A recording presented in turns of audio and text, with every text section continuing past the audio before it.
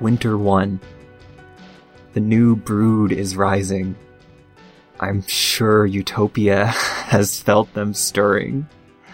The tides are changing, as she would say. To think we are meant to be equals. A cruel beast fate is. Winter 24. Calling this a resistance would be charitable. The elves are more audacious than I would have imagined. What spurred them to believe we could be stopped? How adorable. But yet, how interesting. Someone has decided to play a different part. Why not humor them for once? Winter 30. I've seen every war machine and machination the elves have dreamt of, but never quite something so inept. There are no spears, no arrows, no fearful cries for mercy.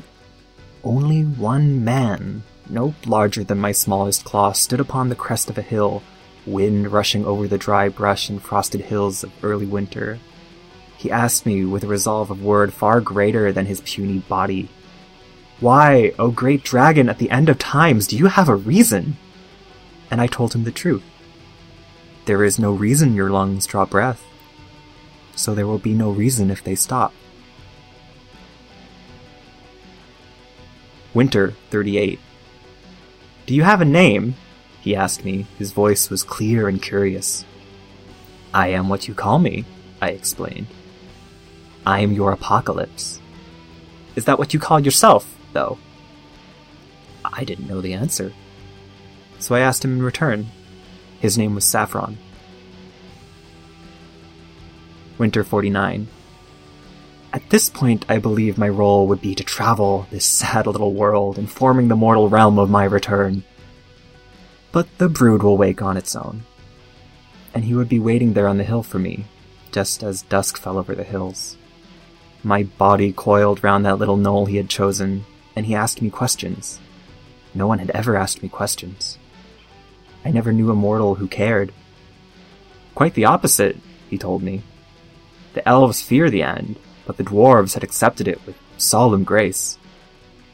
Have they always felt that way? I asked. Why, of course! He took a sip of his tea. Have you never heard them praise you? I've never been one to listen to mortals, I explained. They've never listened to me, now have they? I suppose not, he laughed. But isn't it easier than you expected?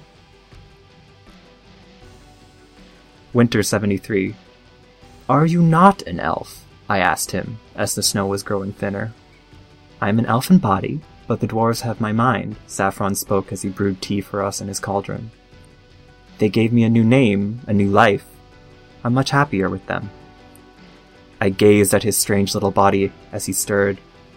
What they call you, and what you call yourself, Saffron. The dwarves believe that we should thank the earth, the harvest, our meals, so we thank them with our names. He poured his own cup before gesturing me to lap at the cauldron. Do you see those flowers poking up through the last pieces of winter? He snatched a little bud from the ground and held it to my eyes. The crocus apocalypse only blooms when winter has laid the earth barren. His graceful little hands plucked away pieces so fine I could barely see them. And this, he held up the little red threads between his fingers, is saffron. It's not much on its own, but it lets us fill our food with flavor, fill our world with life. That's an awful lot of work for a bit of flavor, isn't it? Well, we don't live forever. What's the harm in making our time a little more enjoyable? Winter 89. I'm impressed by you, strange little man, I whispered, his arm resting across my brow. You will die any day now, and here you are, arms around your killer. Saffron looked back at me with that same quiet smile of confidence. It was in that smile he asked me, Now, why would you kill me? The ground shook with my racing heart. I knew he would feel the heat building around us. It is all I meant to do, Saffron. But what you're doing right now, he ran his hand through my mane, drawing closer into my ear. Couldn't this be what you're meant to do? Spring 11. You never did tell me your name, the name you call yourself, he asked one evening, lying his back upon my own, our manes running together. I grumbled to him, I didn't give that much thought, did I? Well then, Saffron laughed in that warm clamor I'd already grown fond of. Let's think of one then. You don't really destroy everything, now do you? He leaned over my brow and looked directly into one of my eyes. The brightness in his disposition was almost blinding this close. What do you mean? I asked. The world is still here, isn't it? You're only here to give us another chance. Chance to try again. My eyes narrowed at him.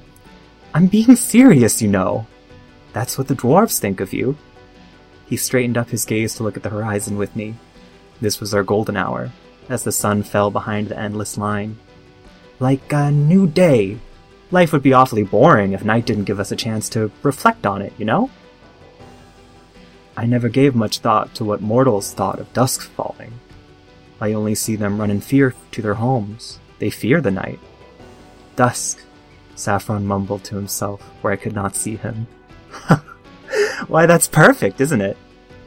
Dusk. I let loose a low grumble that rose into an uproar that rang across the countryside. Dusk! Dusk! She'll hate that! That's brilliant! Spring 15. Utopia always told her halflings to keep the mortals where they cannot change you, to hold them at a distance. But I am not one of her halflings, am I? I have followed those rules for aeons.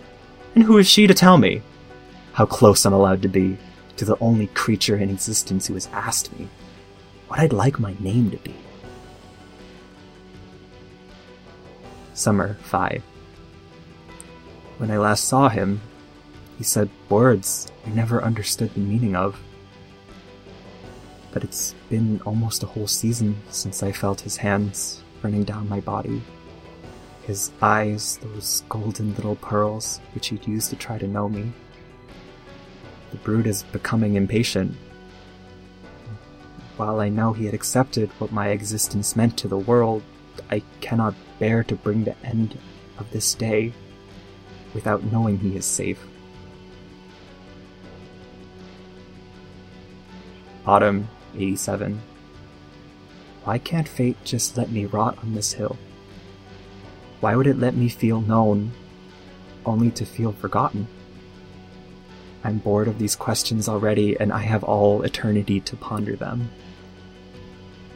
I believed I could love. I believed I could be different. And if only to see that smile a day longer. What a foolish, sad monster I am. But this name is mine. I know my purpose. I am dusk. I am the burning sun on that great line across the world. And the other monster with which I share this miserable star, she cannot take my name away from me. And that's the last page.